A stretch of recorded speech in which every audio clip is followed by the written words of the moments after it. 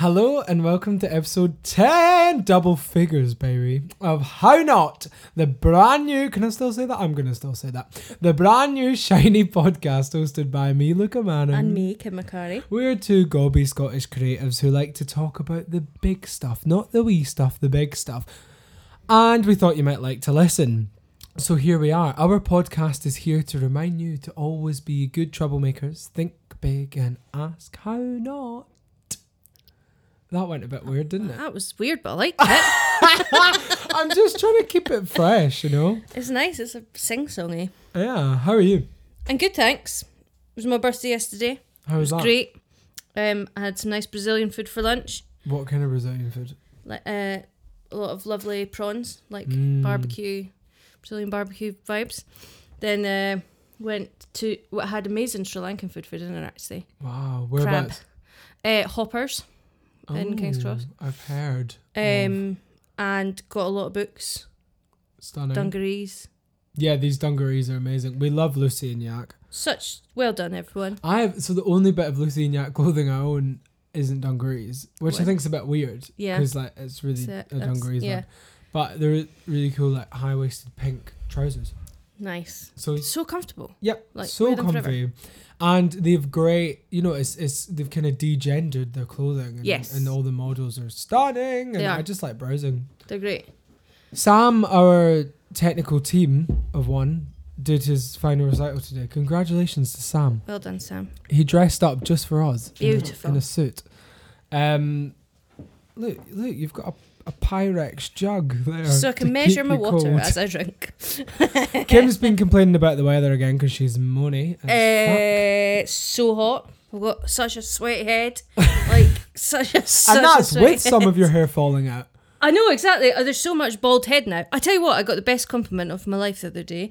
I was in a supermarket and the lady serving me said, "You got a nice head." And I was like, thank you. Thank you. What do you say to that? Never I have I been complimented on my head. could never probably do a baldy because my head is actually flat at the back, right? So, and once I point it out, you'll never look at me the same way ever again. But you know how most people There's a have curve. Yeah, because Yeah. they have a brain, right? Yeah. So me, straight down. You fall off the edge, you go straight down. I don't know if you can see. But And what, you think that if you shaved your hair, it would just be optically distracting for people? yeah, I'd to look see? like you running off a cliff and then just a sheer drop. It wouldn't be like a nice rounded situation. I think there's a bit of my brain missing, like the back of my brain. What back. lives in the back? I don't know. What are you not good at? Everything. I think everything's. Oh god, that bad. was very self-deprecating, Wasn't it? I'm fucking fantastic. Exactly. All the best bits at the front. Anyway. Can I tell you something that made me giggle today? Yep. So this Metro article, Metro Lifestyle, rescuers learned that the exotic bird they found was actually a seagull covered in curry. Look, Oh I'll post god. it. What? How did it get that much curry on it? I don't know. It looks like Is it's it a hate crime?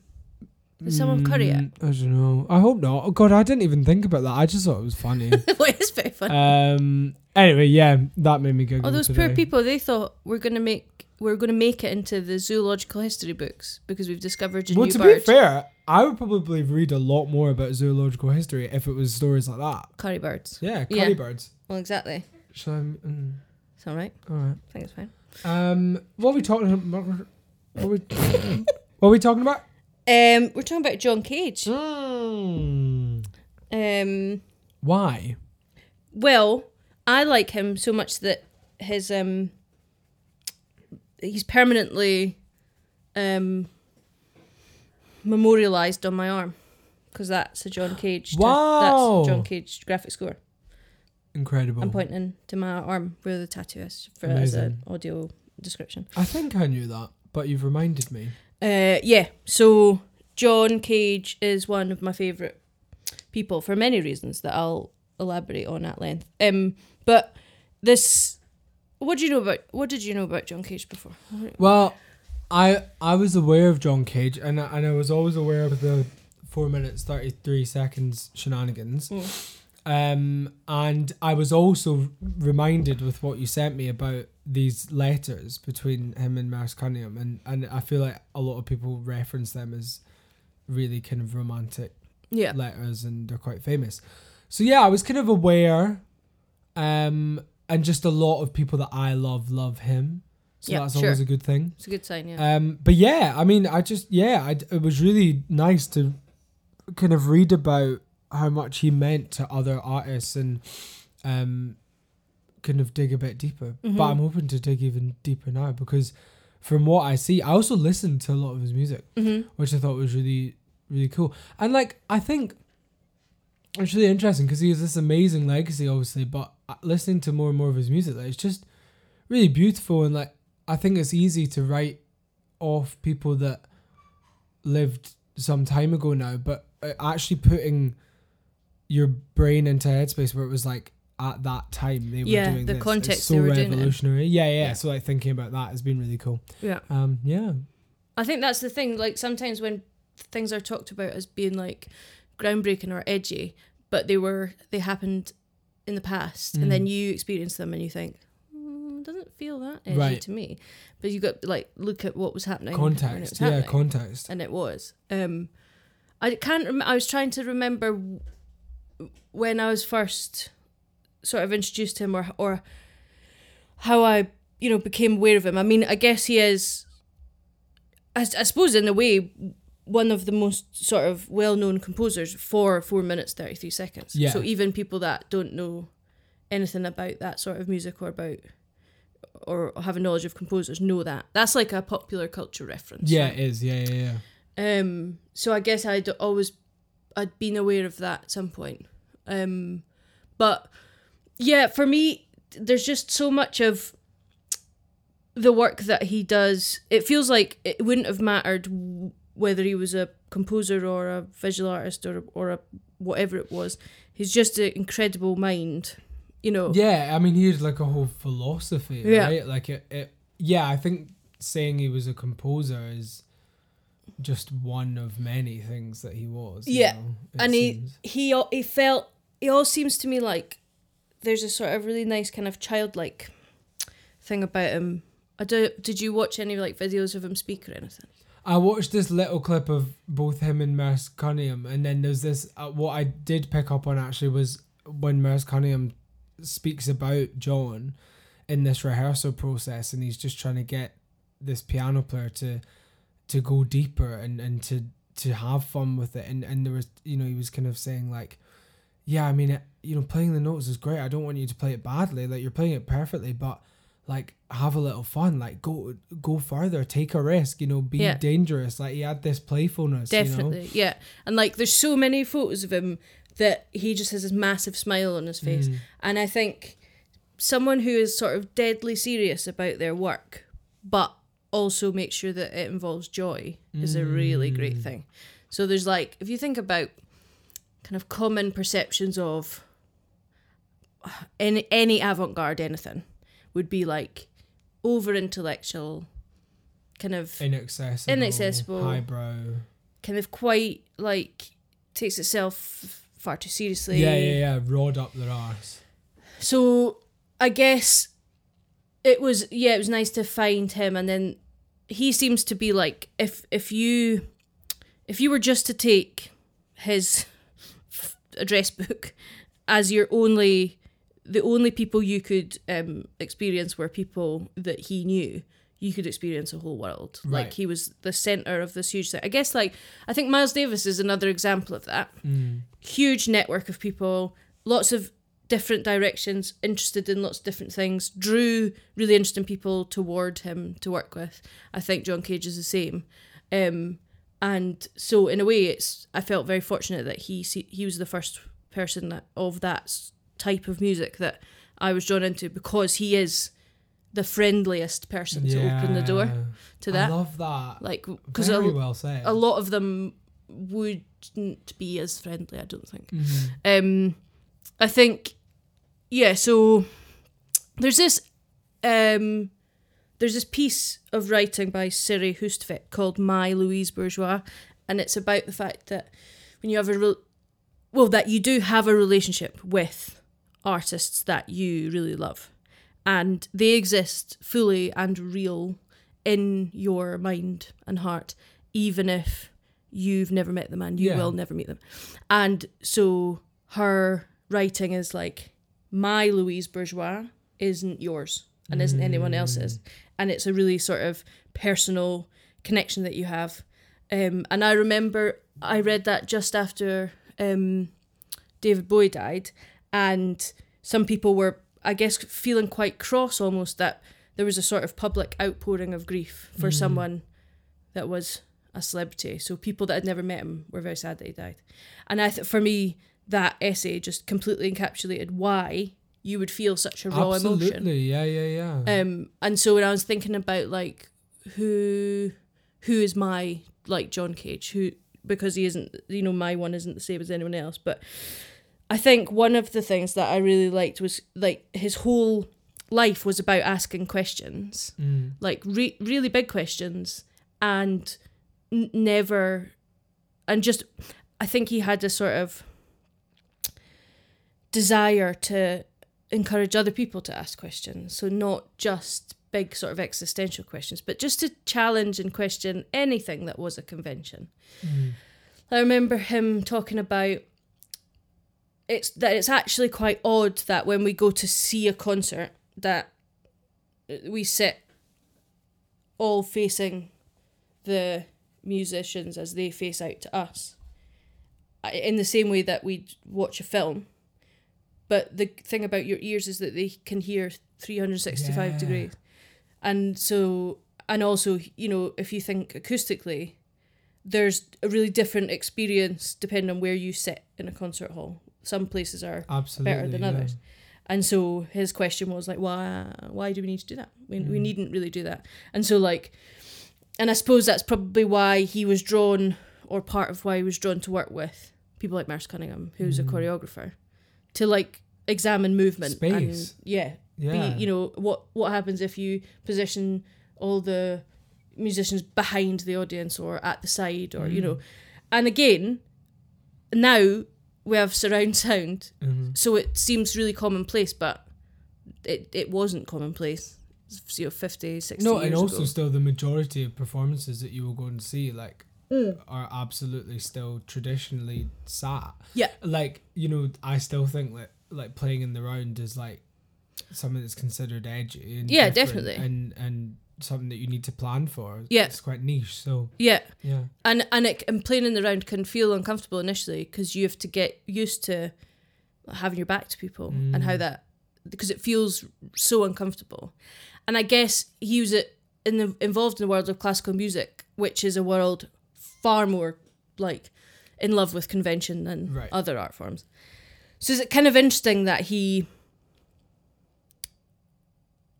I don't know if persevered is the right word, but he did. He lived in that world even though it was quite rigid. Right, yeah, actually he saw change within the world in which he operated as opposed to packing his bags and leaving. Exactly, yeah.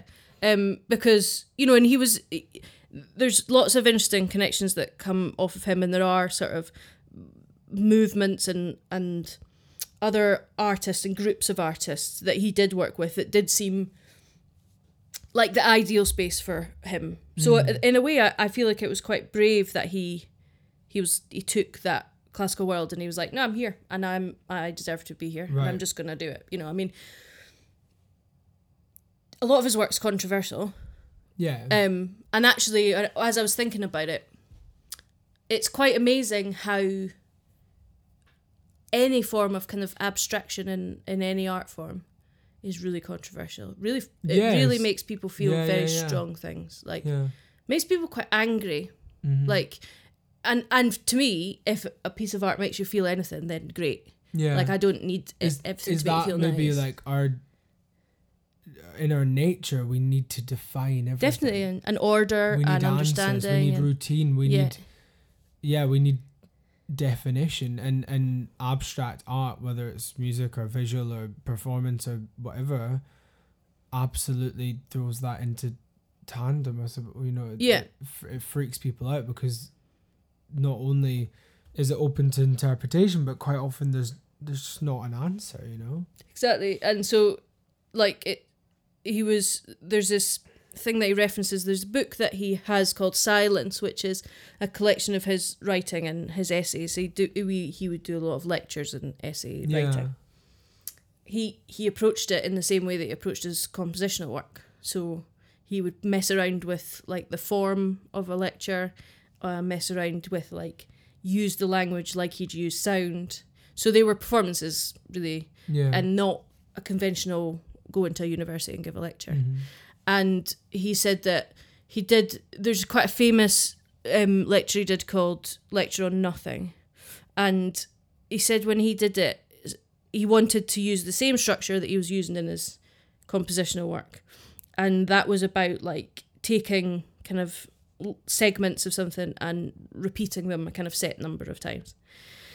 He did that with some phrases in the lecture. I think that the phrase is like, if anyone is sleepy, let him sleep. He said it like 14 times. Right.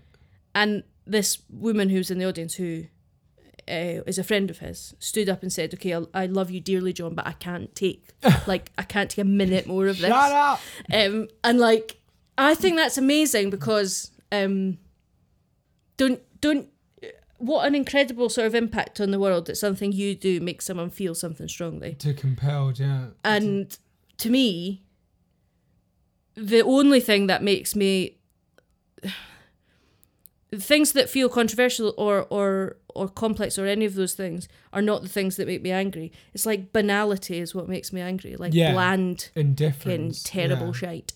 And so I love it. And I know that he wasn't someone who needed everyone to love the work and feel comfortable with it. So I guess that woman standing up and saying, please can you stop it, is a success within itself. But we're all taught that art needs to make you feel comfortable and happy. That's how you know whether you like it. And if it makes you feel uncomfortable, then it means it's bad and you shouldn't like it, or you don't like it. And it's actually really hard to take yourself out of that and question that. And like, you know, like you say, it's a whole philosophy. He was a philosopher, I think, and he just used sound as a way to kind of share his ideas, his really big ideas about things. I think there's something in abstract artists as well this was like as part of a video that you'd sent me about the Richter cage paintings, and you know, we'll probably talk more about them later, but there's something about abstract artists being able to remove the artist's ego, or the kind of sense of self-importance in art, because you know the art speaks for itself and does all these things and makes people feel stuff, and I guess if your ego was involved, then you probably just feel attacked all the time personally, right? So there's quite a healthy disassociation, depersonalization, not disassociation, you know, they're very connected to what they do, but a depersonalization of them and the art, I guess. Yeah, definitely. Because I mean, I think for me, that period, I guess, sort of starts at the end of World War II onward, is like my favourite period of people making art. You know, not just visual art and music, literature as well. There's something really interesting about that event, this massive kind of seismic global event that impacted everyone's life, and so you see people reacting to it and how it affects them and how it affects the work, and that's why abstract expressionism, which I guess is the sort of name for the visual art form equivalent of that sort of abstract idea. So it wasn't figurative, so it doesn't depict a chair or a forest. It's abstract.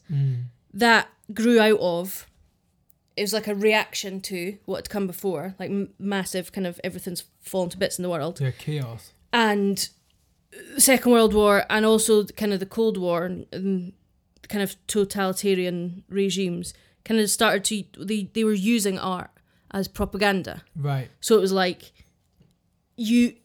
they were using it as a vehicle, as a message that it was weaponized essentially.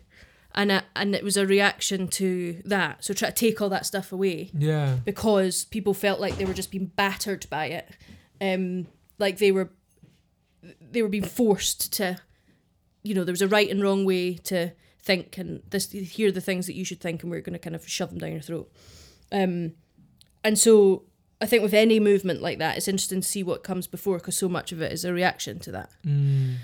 So I think it makes sense that, you know, John Cage would be someone I would be interested in, because it's a similar thing. It's his work is a reaction to Western classical music, Right. which is like incredibly pervasive, as the way that, even if we've never studied it, people in the Western world, that's how they're taught to hear. Of course.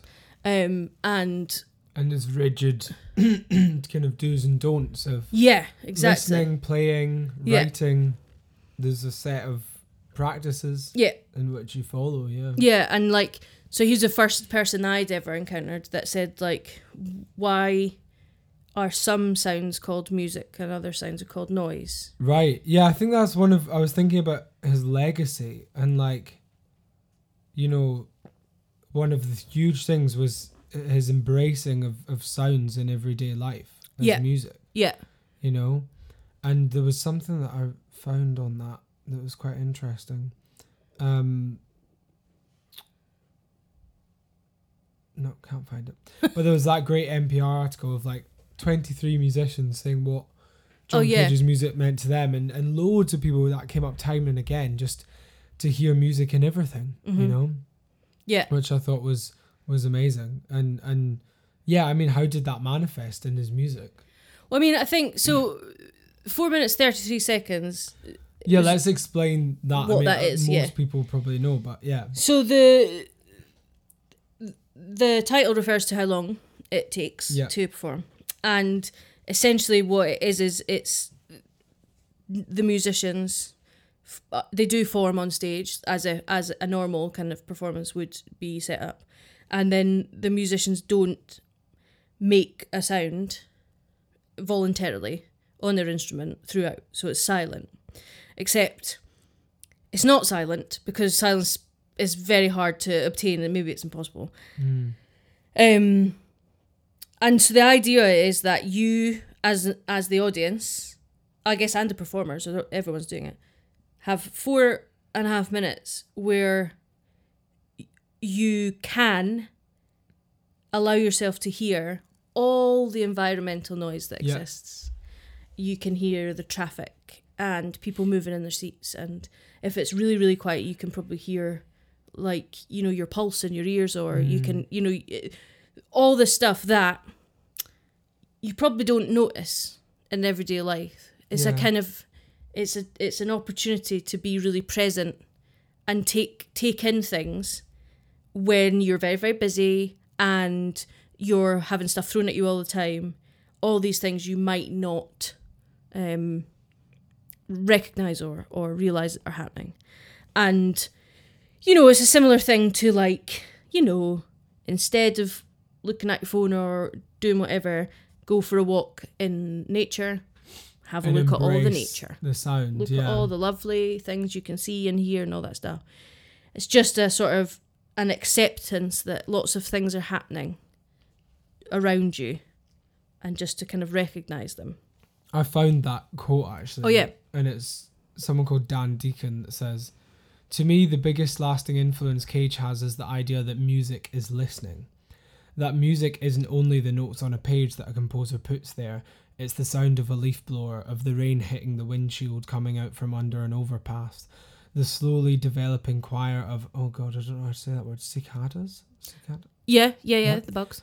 It not only empowered composers to work with found sound and non-traditional sounds with greater freedom, but it also empowered the audience to find beauty in the chaos and noise of an industrialized world. Yeah. Basically, that anything can happen and anything is music.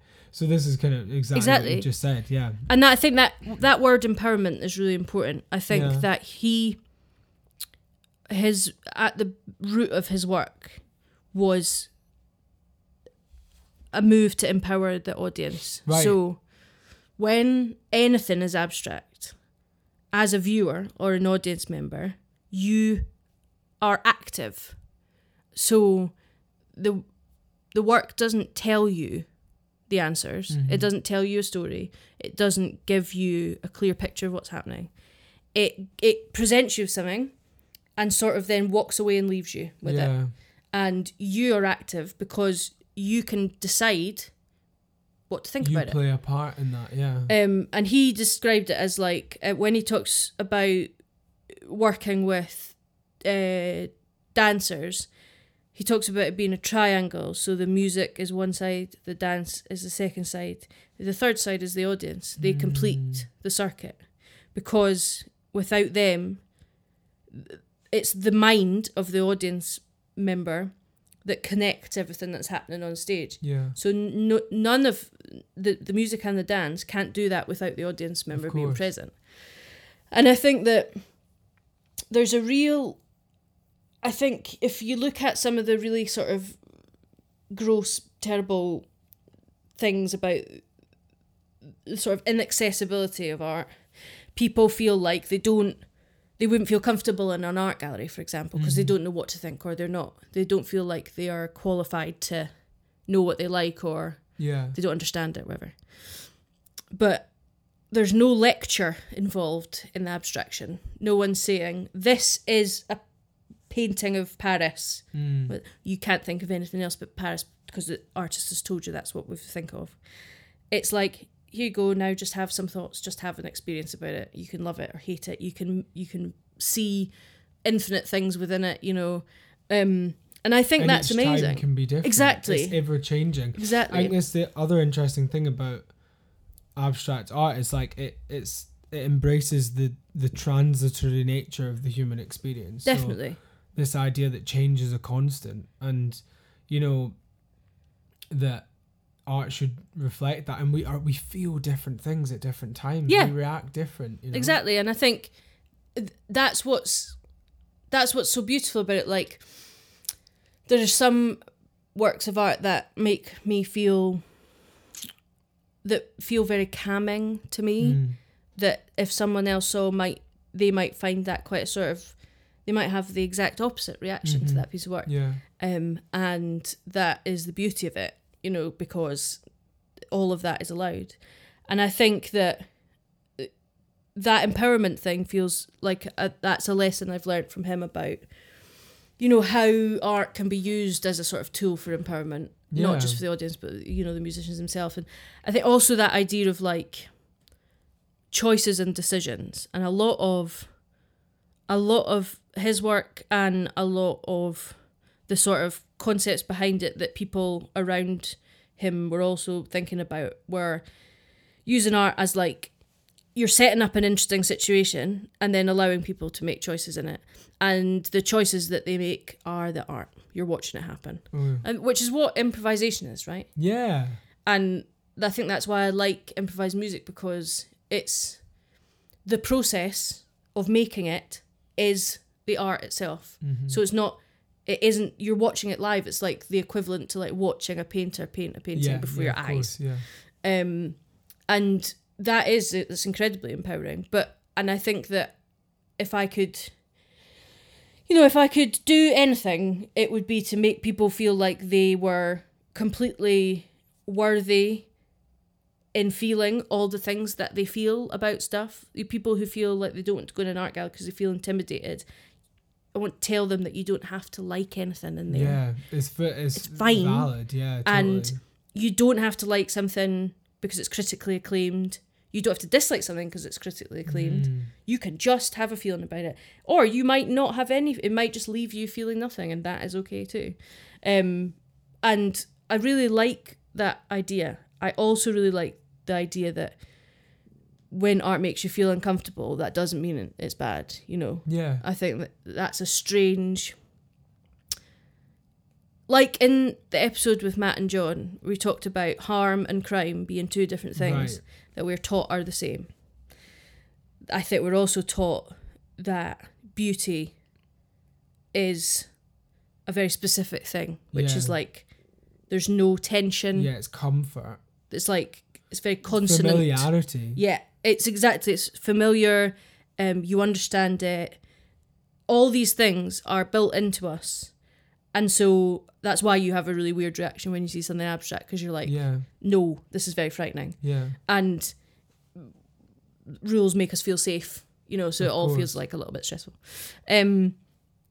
And so I think, like, John Cage was probably the first example, but he opened the door to this massive number of, like, lots of different artists, and I found my place in the world with those sorts of people asking those kinds of questions.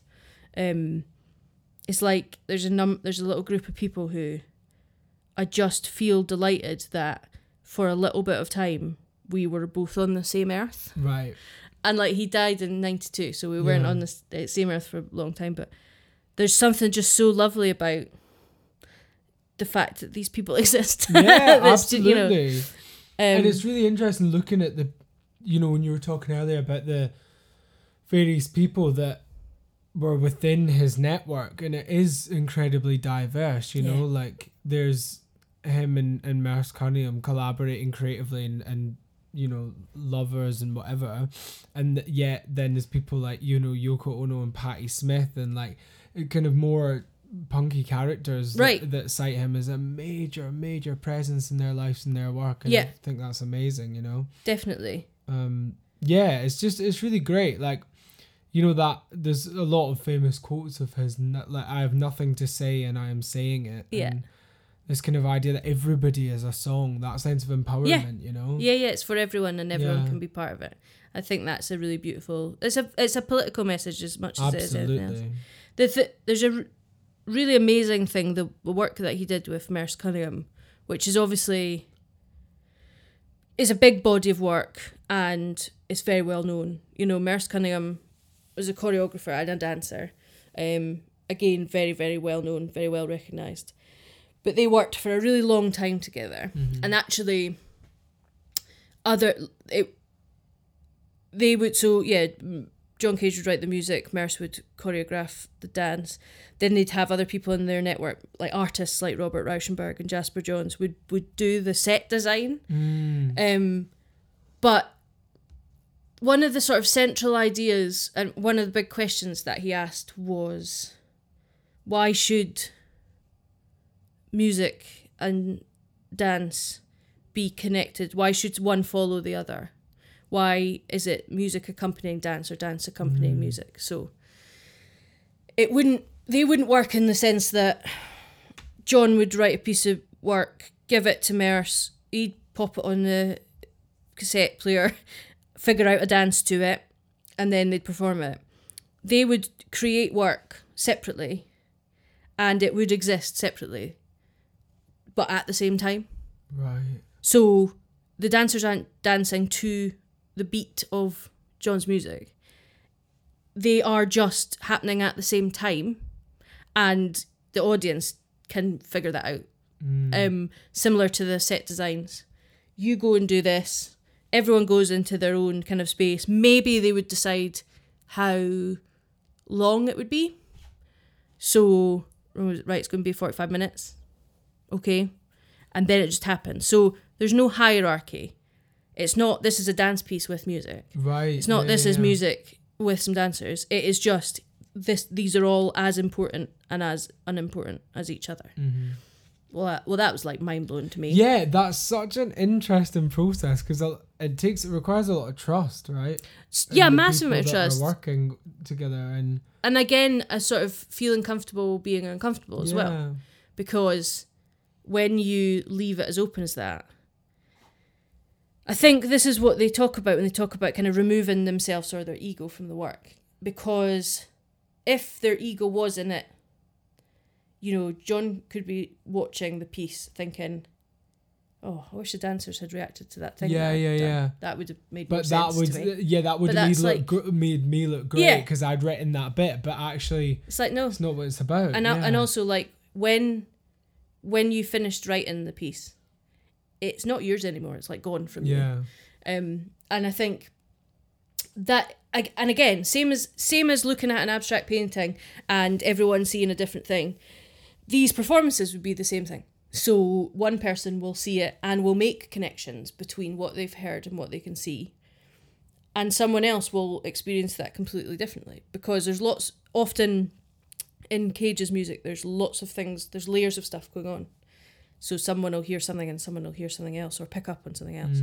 So really the only way that work exists fully is in the mind of the person watching it. Right. Which is like a really fascinating thing. And yeah, because they'll get their own version of it's their very own thing. So that was really quite like pivotal in terms of an approach to music and dance. Yeah, absolutely. And so like, yeah, you mentioned their legacy, I think, for both Cunningham and Cage. There's a huge legacy that they've left that is kind of recognised in, well, music students and dance students, but also anyone in that field is going to come across those ideas because they're so different to, you know, all that came before or actually everything that came since, really. So the Merce Cunningham Dance Company that Merce set up, and that's how they worked and delivered work, still exists now. Yeah. Still exists, kind of recognising the sort of base foundation of their teaching, but obviously with different people. Yeah. And there's a video of them being interviewed by, I assume, a very nervous woman. But she's not particularly relaxed. But hearing them talk together about their work is such a lovely, soothing thing. You know, there is no ego in them talking either. You know, and they talk really clearly and really, they're very considered. They both have very soft, like calm voices. There's something really relaxing about them, but they're very certain. You know, they're not quiet because they feel unsure or they feel nervous. Yeah. There's a real like stillness about it. They're just, you're very content in themselves, and give really nice, clear answers to questions about those things. And you know, the interviewer asks about really practical stuff. So how does it work? Like, what if you don't talk about how long the piece lasts and then the music stops because John's piece is finished, but Merce, you're still dancing. What happens then? And then they're like, well, that happens. That happens. And that's how it should be, and that's the end of it. And yeah. There's something that just... It's like that thing he said. It was like, we need to not fear these silences. We may love them. We may love them, exactly. And it's like, why is everyone so scared of silence? Exactly. And especially, you know, we talk about it all the time in improvisation, don't we? Like about leaving space and stuff. We're so scared to leave any silence. Definitely, I think. You know? And again, you know, another thing that I got from him was the idea of silence and really trying to interrogate silence. And there's this book that I found through him called On Silence by George Prolnick. And there's so much stuff that I'd never ever thought about, like silence is means very different things depending on people's socio-economic background. So there's this bit in the book where there's a librarian at a school, and she says she realised that you bring a group of kids into a library and you try and teach them the kind of etiquette of behaving in a library, that it's a place for kind of quiet work and contemplation and reflection, and you sort of encourage these behaviours. And she would recognise that some kids would be very comfortable with that, and some kids, just the kind of naughty kids, would seem very disruptive and wouldn't be able to like stop talking or making noise. She said that, well, if you live in a apartment building that's pretty cramped, you've got quite a lot of brothers and sisters, the walls are quite thin, you probably don't experience silence in your life. And so it's a very oppressive thing. Yeah. And so it's not that they're trying to sort of disrupt, it's that they have no... Silence for them isn't a soothing experience. No. It's a very strange, kind of frightening thing. And it talks about the fact that, you know, there are like silent retreats, but silent retreats are for a very specific class, right? Yeah. You're not getting working class people taking themselves off to silent retreats. And so it is quite a privileged... To have a positive relationship with silence is a very privileged position. Absolutely, because I think to be silenced is something that comes from oppression. So like to feel like you have no voice, quite literally, is it's something frightening. It's frightening. Yeah, and if you don't feel that, then you probably have never had to put up with that maybe before. Yeah, so- exactly. And like the fact the book references the fact that, you know, now if you are traveling on public transport and almost everyone's got headphones in, Mhm. but the fact is it's not a choice. You aren't making a choice now in the modern world between silence or sound.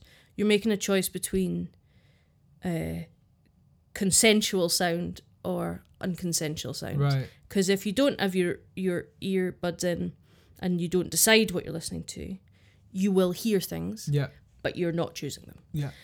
And it also talks about the sort of the real psychological, medical impact of sound, being that, like, if, you know, when they did studies around Heathrow Airport, realised that the incidence of heart disease and depression were a lot higher when in the areas where the runways exist, because the sound, like hearing environmental noise, is very tiring. Right. And so, like, they've done studies where having a sort of sound break, being in quiet, is as restful as actually sleeping. And that they measured the sort of environmental noise from, you say, kind of 30 or 40 or 50 years ago to now. It's now at this deafening volume, you know, because of there's so much traffic, there's so much technology, there's so much building work, especially when you live in a city like London. Oh yeah, I was just thinking about my flat there, and I was like, oh my god. Yeah, and like, I'm sirens everywhere. my and, like, ears are just pummeled all the time. exactly. There's like fucking 4 flats doing major building works like every side of us. Yeah. Like, so I was like, I do not know the last time I heard silence. Yeah, and like, Honestly. you know, you hear of people who will go away to the countryside and they say they couldn't get to sleep because it was so quiet. Yeah. And it's like, there's a restlessness.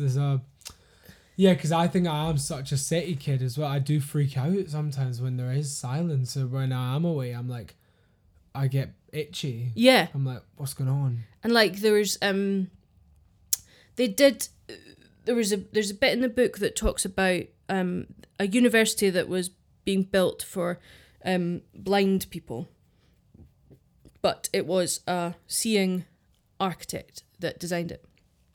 And when First problem. exactly, so maybe no, when the people came onto campus, they were like, this doesn't work, like, this is mental, like, Yeah. there's so many hazards here. And so then they basically rebuilt it, and they got the architect to work with blind people, and they talk about, like, again, stuff you'd never consider if you can see. I have a friend who's blind. He basically uses sonar to kind of echolocate. Right. So sometimes he clicks, and what he's doing is, like, because he can hear if there's a wall near him, or if there's and so architecturally, you want a building that you will be able to understand where you are based on the sounds you can hear. Yeah. Which is, like, incredible if you think about it. Yeah. And it's a privilege that you don't have to think about it, because it's not a problem that you have. And so this isn't in the book. This is a weird tangent. It's my favourite thing I'm loving this. in the world. There's a man called Neil Harbison, and he has really severe colour blindness. So he sees everything as grayscale, like he doesn't have any colours. Wow. And he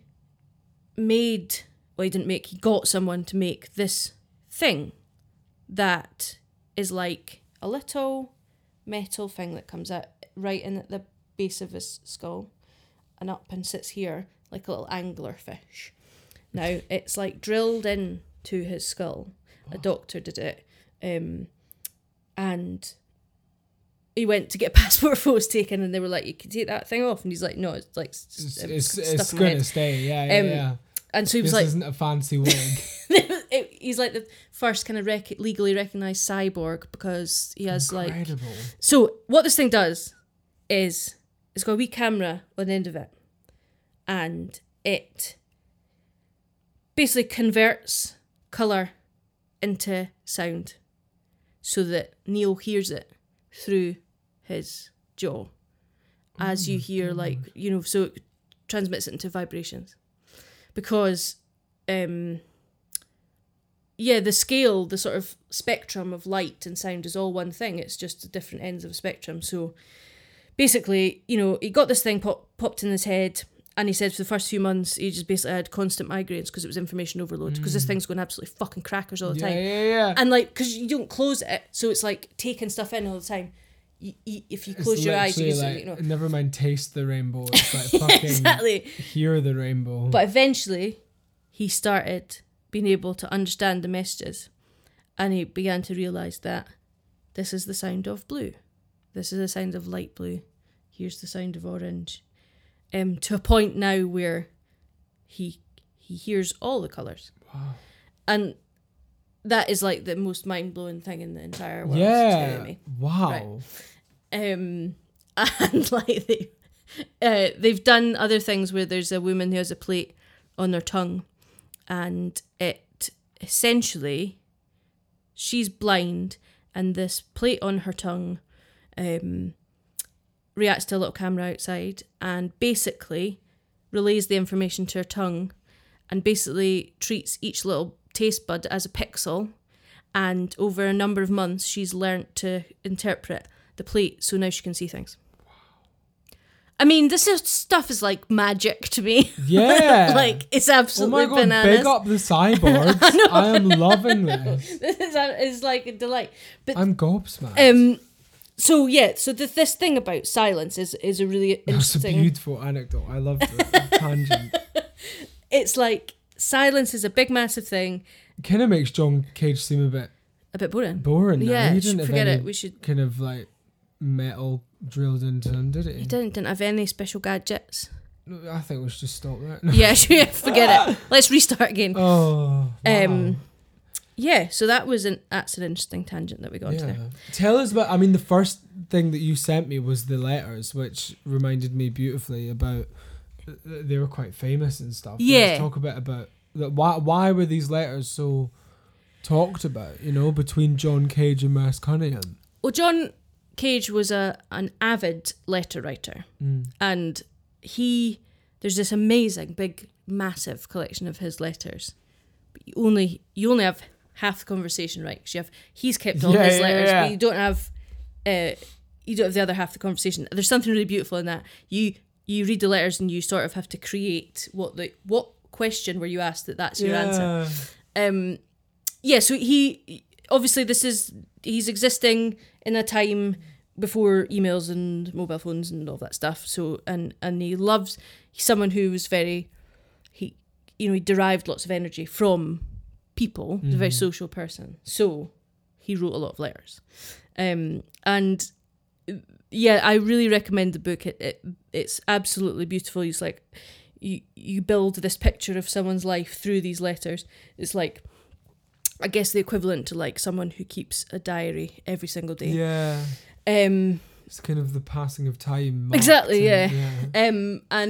So obviously big part of that collection of letters are to and from Merce Cunningham, who was his partner for a very long time.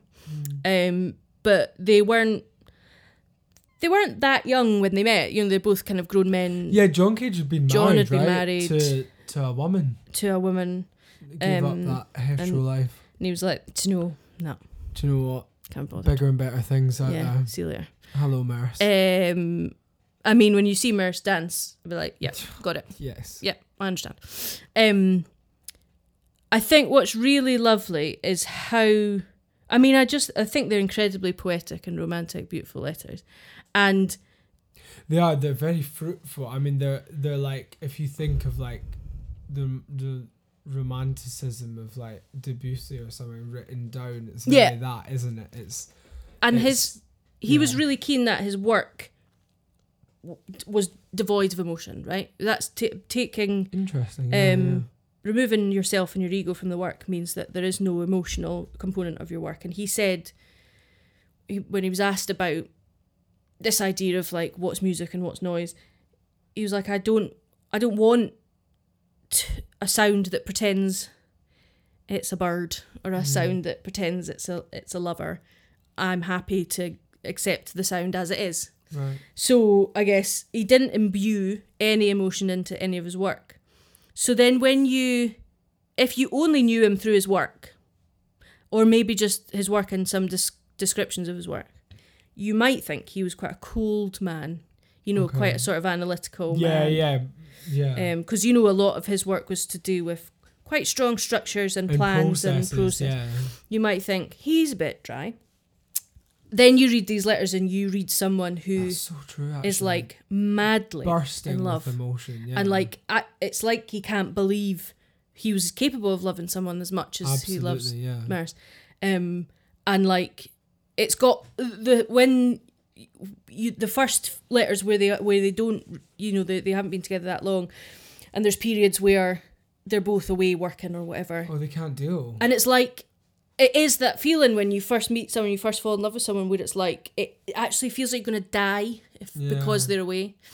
But the really beautiful thing is that sometimes that feeling, it just burns out and these things don't last. But behind that, like really frantic, like I'm in love with you and I want to squeeze you till you're dead, was like decades of not just really loving someone, but he found like a collaborator in him. Yeah, wow. So often these things do not last. Yeah. Like, one wrong pirouette and Merce could have been chucked out, bags and all. Exactly. But no. And it could have been that, he fell in love with this man, really loved him, but they tried working together and they couldn't. That ego thing though, the removal of ego, I think is so important. Definitely. Because I think that's what gets in the way a lot of the time. And when you see them, the interview where they're sat together and they're talking about their work, sometimes you see a couple and it's clear that one of the couple is more in charge than the other. Yeah. Maybe they'll talk over someone, or they'll talk for someone, or they'll try and translate their partner. What he means is best thing or whatever. Or you'll often see couples that like belittle each other. They each have their place somehow, and it's like there's always a slightly unleveled situation. And it's quite performative. It's like a sort of play that you're watching. Yeah, like characters. Yeah, and people like fall into these roles, don't they? But with watching them is watching two complete, full people who completely accept the other person and completely allow them to be exactly as they are, and there's no, they're not trying to force anything to happen, and even to the fact that they both talk quite slowly and there's these pauses, and they both kind of navigate really beautifully. There's no one talks over each other, everyone just lets each other be, and just and I think it's so lovely, and because they're quite different. John Cage is like quite childlike. He's sort of quite giggly. He's kind of like a fairy person. He's got this nice sort of quite high pitched voice, and it's quite sort of, he'll kind of go off. He'll be asked a question and then he'll answer a question that was 5 questions ago, and it'll come back round, and then he'll stop. Someone will talk about something else. He'll start again on something else. Merce Cunningham is very different. He's a lot more direct, but it like works. It is like a dance. That's the thing. It's like two people that are incredibly sure of themselves and are autonomous, but yet obviously madly in love with each other, but exist in their own right. Yeah. And that's the key, isn't it? It's like they're not codependent in a way that's unhealthy. They're not kind of insecure about who they are in their own right and what they think, and that could be different to all other things. And I think we, again, talking about context, I think we have to remember that it was illegal. Well, this is the whole other thing. The backdrop time, of right? it. These letters were scandalous. Yeah. Absolutely, yeah. In the face of it all, they were just so in love and creating beautiful art together. But yeah, I mean, it was not cool. An okay thing. It Everyone was not cool. They were not, that. They were not out there waving flags. It was not, And it was really, two visual artists they worked very closely with, Jasper Johns and Robert Rauschenberg. They were also a couple. It was, we've talked about this before. There's a very kind of clear link between kind of cultural progression and fruitful cultural environments in the queer community. Absolutely. The way that if you didn't know that it was illegal, you'd get no sense of it from these people's lives because they never reference it. Yeah. They just find a space to make it work. I mean, they worked internationally a lot, and I think that probably helped because cultures other than the UK and the US are a lot more accepting than those two places. Right. So I think travelling But I think helped it's also it. an interesting thing of like, this is a much bigger episode in itself, but like, you know, how much of someone's queerness is shown in their art. Yeah. And perhaps all we can say about that is that not only does the artist have autonomy over that every time they pick up the brush or step on the stage or whatever, which is a beautiful thing, but also all you can do is tell a story through your lens and the way you see the world and hope that it resonates with people, or invite other people to. In the case of a lot of what John Cage was doing with, you know, removing the self and empowering the audience, like, you know, there's no doubt that he was who he was and that he had the experiences he did in his life, and that will have informed him as a human being and his relationship with Merce and whatever.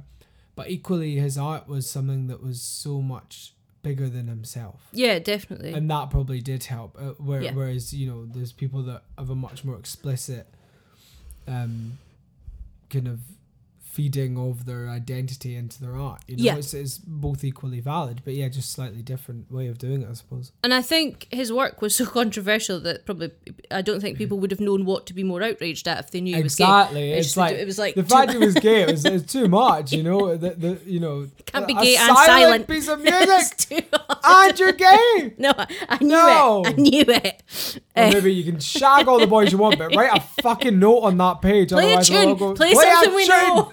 Play us one we know. Exactly. So yeah, his whole life was laced with controversy. Yeah. But yeah, I found when I was making notes, I found a notebook that. So a few years ago, there was this big Jasper Johns retrospective at the Royal Academy, and another JC actually, my favourite one, not Jesus. He's at the bottom, but John Cumming. Amazing. Got me involved in this project working with the Royal Academy, essentially kind of creating work in response to Jasper Johns' work. And then because Jasper worked with John Cage and John Cage used a lot of graphic scores, it was about, you know, it was kind of half performance, half discussion about graphic scores, where we were showing the work and talking about it and then performing it in the Royal Academy. And it was just the most delightful experience to like spend lots of time with the work and really get into a retrospective. I find is so cool because you see someone's progression. You get to see all their work from their kind of formative years to the stuff they've just finished now. So Jasper Johns is kind of the only one of this big group of people that's still alive. Wow, yeah. And is very Merce and John Cage loved a chat. Jasper Johns did not love a chat. Few words. Very, and it seems like he didn't really love a little joke, a little fun either. He was quite a serious man. So the retrospective was great because it did provide a little bit more kind of who he is. Yeah. But again, it's this similar thing. So what Jasper Johns is really famous for, one of the things, are these series of paintings, which is the flag, the American flag. And it's kind of part of this movement of like John did with sound, taking things that people would consider not art and creating art out of it. So like another example would be Marcel Duchamp, who did a series called Ready Mades. That's the urinal that just exists as a urinal, and it's a piece of art because the context. It's not in a toilet, it's in an art gallery. Right. And again, people get very angry about it. Just very stressed about Why it. is there a urinal in my art gallery? It's not art. So same thing. So he would take everyday objects. I guess like Warhol did the same thing with the Campbell soup cans. Take something that's an everyday object and kind of look at it through a different lens. Really flustered everyone in the process. And so this is happening at the same time as it's happening.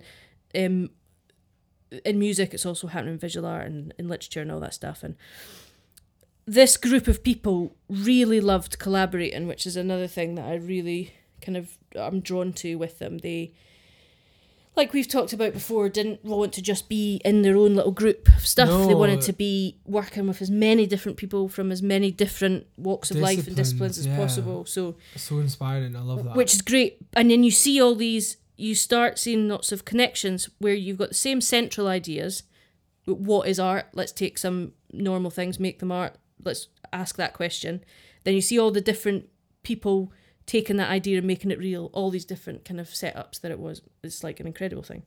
But the other thing that that Jasper Johns did, the piece, my absolute favourite piece that was in that exhibition was this.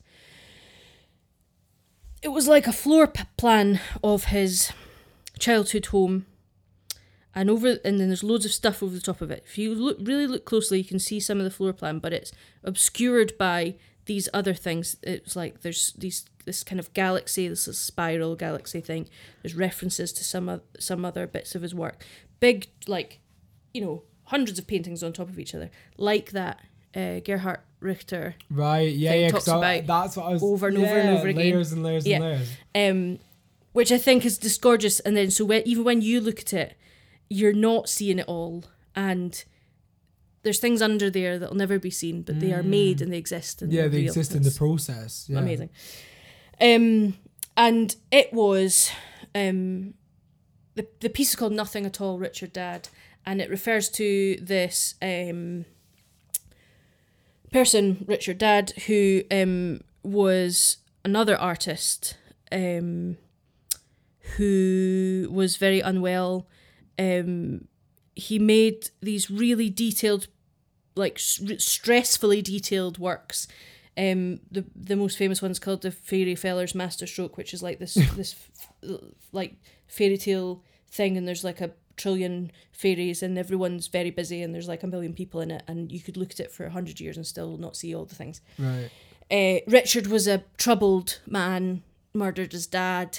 Wow. Right little wagon. And but that piece of work was Freddie Mercury's favourite painting. Wow. He used to take the members of Queen to just stand and look at the Fairy Feller's Masterstroke. Then one of the Queen songs is entitled that, and the song is a description of the painting. Amazing. Because there's all sorts, like frogs playing trumpets and like everything's going on. There's a lot to sing about. And that, I really like that process. It's something that I use in my composing a lot, where you take a bit of art that already exists and you use it to make something new. Yeah. So there's, poems about, paintings about poems, and, paintings about literature, and pieces of music about paintings and all that stuff. Absolutely. Super cool. Yeah. And yeah, we can share that painting, because it's some intention. Yeah. But yeah, Jasper Johns is kind of one of the examples of like this millions of branches that come off John Cage. Network of people, and again the what you mentioned, these Richter Cage paintings. Yeah, that's a great example. So I didn't know much about, is it Gerhard? Yeah.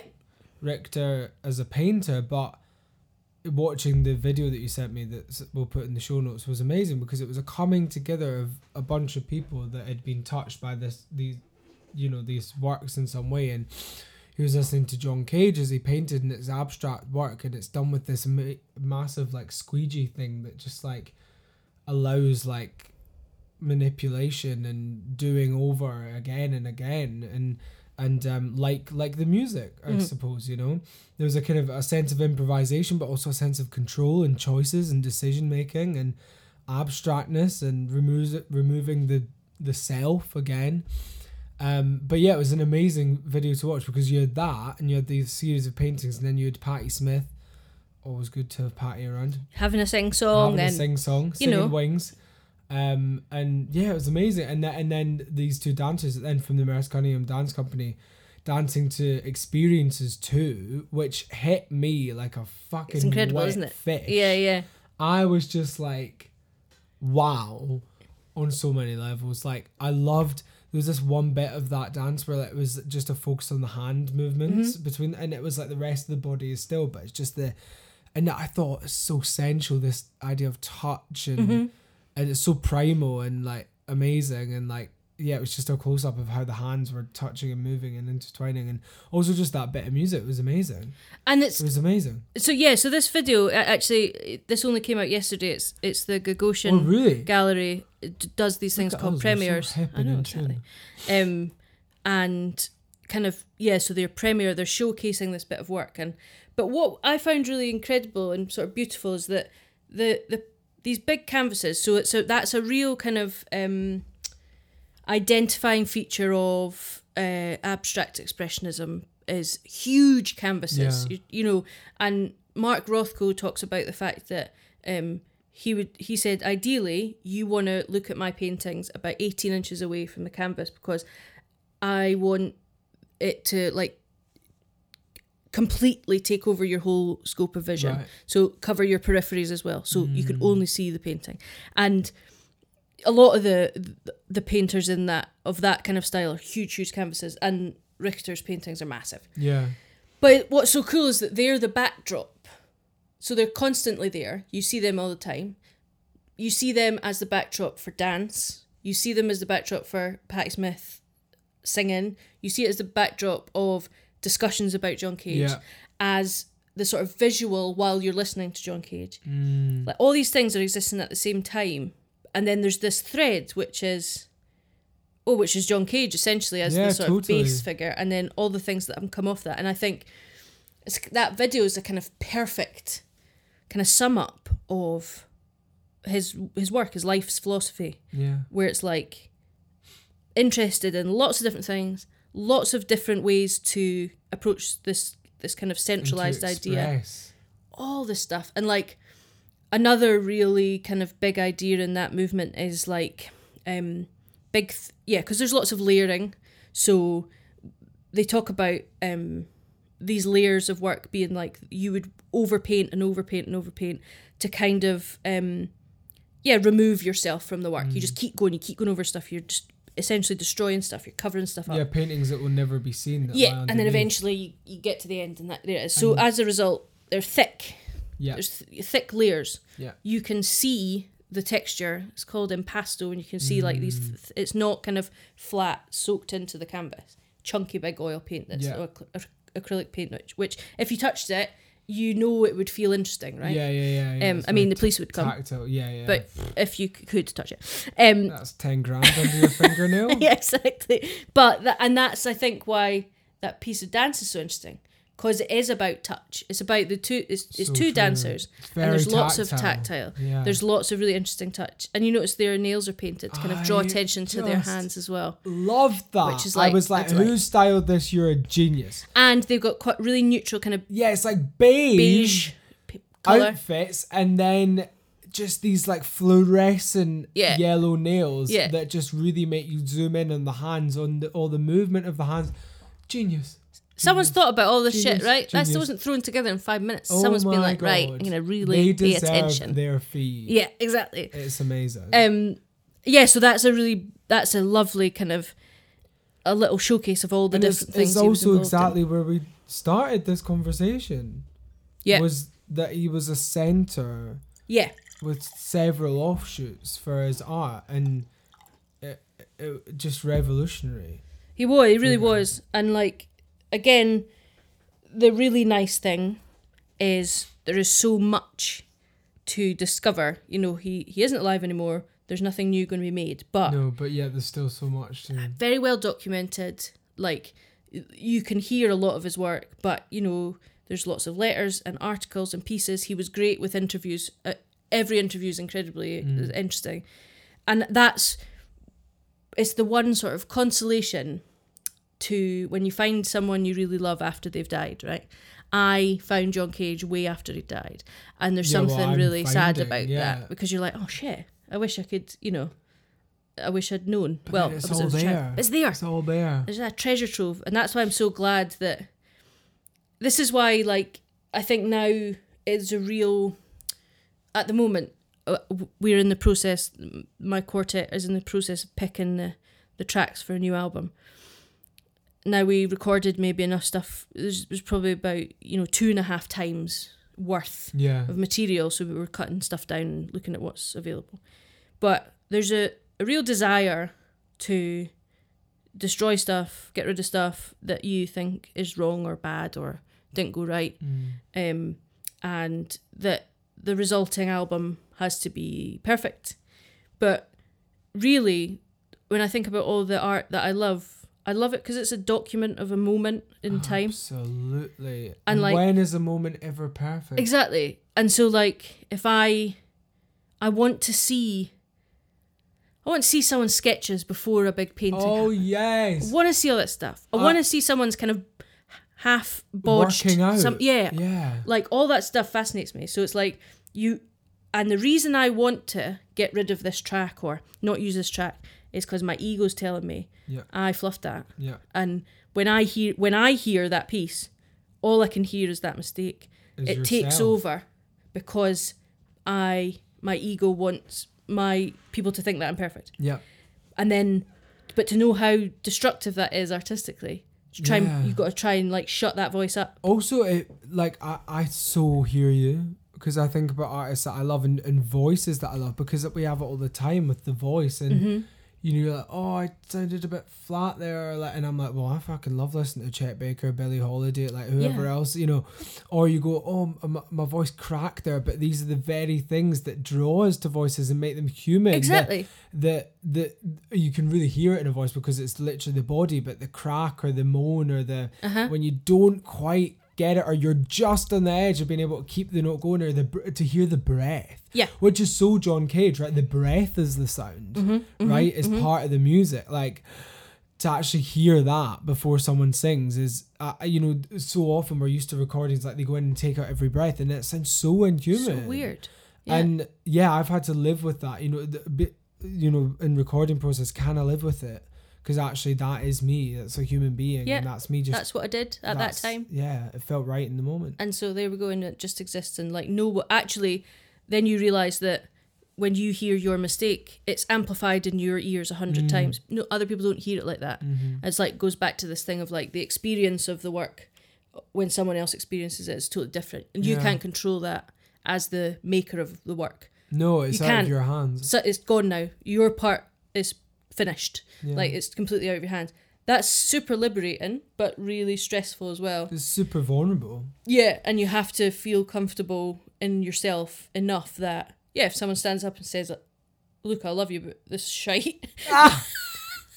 You have to be able to say... to be like, okay, it's all right. I know. Yeah, great. And I fucking love it. Good. I'm glad you're angry. Lovely. Yeah. So, I think John Cage for me is like a little sort of secular god that tells me lots of very useful advice. And there are very few times that I can see or hear or read something of John Cage and not lift loads of new stuff out of it that I didn't feel before. And I'm like, well done, you, John.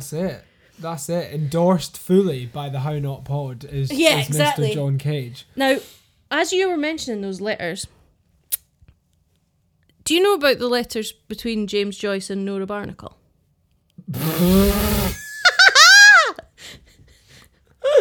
No, but I'm so excited. Okay, Nora Barnacle, best name in the world, right? Yeah, I don't know why that really made me giggle. Okay, so... Nora Barnacle. No. What the fuck? Yeah, so not only does she playing at the Vauxhall Tavern on Friday night? Not only does she sound like sea cartoon, like she'd be in SpongeBob SquarePants. Should be in SpongeBob, yeah. She and James Joyce, like John and Merce, very passionate love affair. It just manifested itself very differently to John and Merce, but they were equally prolific in writing letters to each other. So there's the comparison. So same thing. There's a thing, let's have a comparison. There's a thing that John says where he talks about the fact that, what does he say? All I want to do is run down the coast, kind of shouting for you. There's this really beautiful imagery of him kind of running down the beach, kind of calling out Mercer's name because he misses him so much because he's away.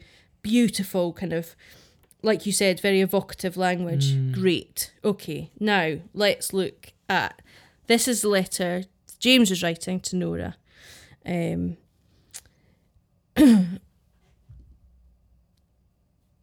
You had an arse. We're only on word 3. Sorry. You had an arse full of farts that night, darling. And I fucked them out of you.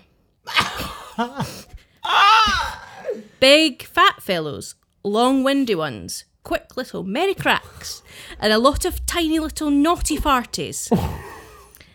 It is wonderful to fuck a farting woman when every fuck drives one out of her. I think I would know Nora's fart anywhere. In fact, I think I could pick hers out in a room full of farting women. It's a rather girlish noise, not like the wet, windy fart that I imagine fat wives have. It's sudden and dry and dirty, like a bold girl letting off in a school dormitory at night. I hope Nora will let off no end of her farts in my face so that I may know their smell also. Oh. What? Yeah. I really don't know how I feel about that. It's intense, isn't it? It's very, very... You're right in there. There's no... Like you were saying before we started recording, when someone calls you up for a very specific purpose, but does some small talk beforehand. No, how are you going? Fucking small talk. Right, we're right in at farts. We're right in. I've fucked the farts out of you. We're right in. I have no time for asking how you getting on and I don't know how what you have for your tea. I received that letter. Well, what's nice is that in each other they've found their kind of sexual soulmate. I'm sure they're very happy together. Nora yeah.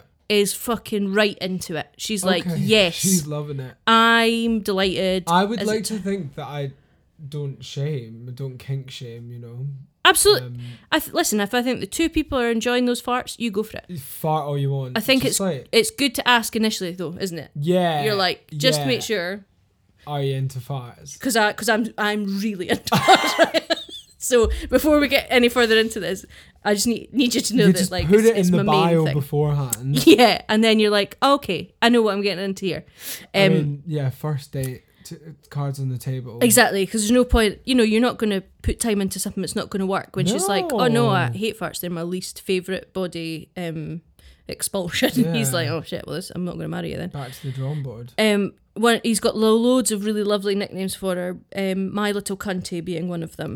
And yeah, I mean, it's the most joyful, explicit like material I've ever read in my life. So yeah, so when if you're thinking, absolutely, if you're thinking, oh, I'd really like to read some letters, I'd really like to get back into, why does no one write letters anymore? Maybe but you're thinking, I need to find some different examples. If you're wanting to write a postcard home for your new COVID safe holiday, you know, back to the farm to granny to put on the fridge, maybe don't look at them, or do if you want the shock. But yeah, it's quite interesting, isn't it? Wanting to get back into the letter writing thing, and then but you might be thinking, you might read John and Mercy, and you might think, well, that's good, but it doesn't sound like me. And then you might read James and Nora, and you think, that's it. That's my groove that I was being looking at. That's the one, and then you can have these different inspirations from different sources. In the middle as well, you know. Right, so that's a little bonus.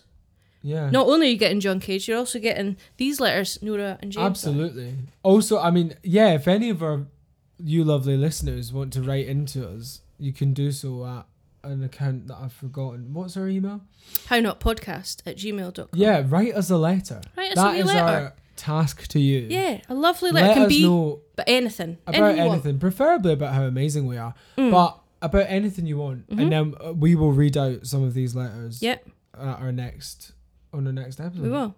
Because we love letters too. We do. I want letters. I want someone to write me letters. Not about my farts maybe, but about something running after me in the forest or exactly, whatever it was. Yeah. Yeah. So let's celebrate John Cage and celebrate writing letters letters. and celebrate finding someone brilliant that you love. Absolutely. Well done, everyone. Well done, everyone. Good night. Okay, bye.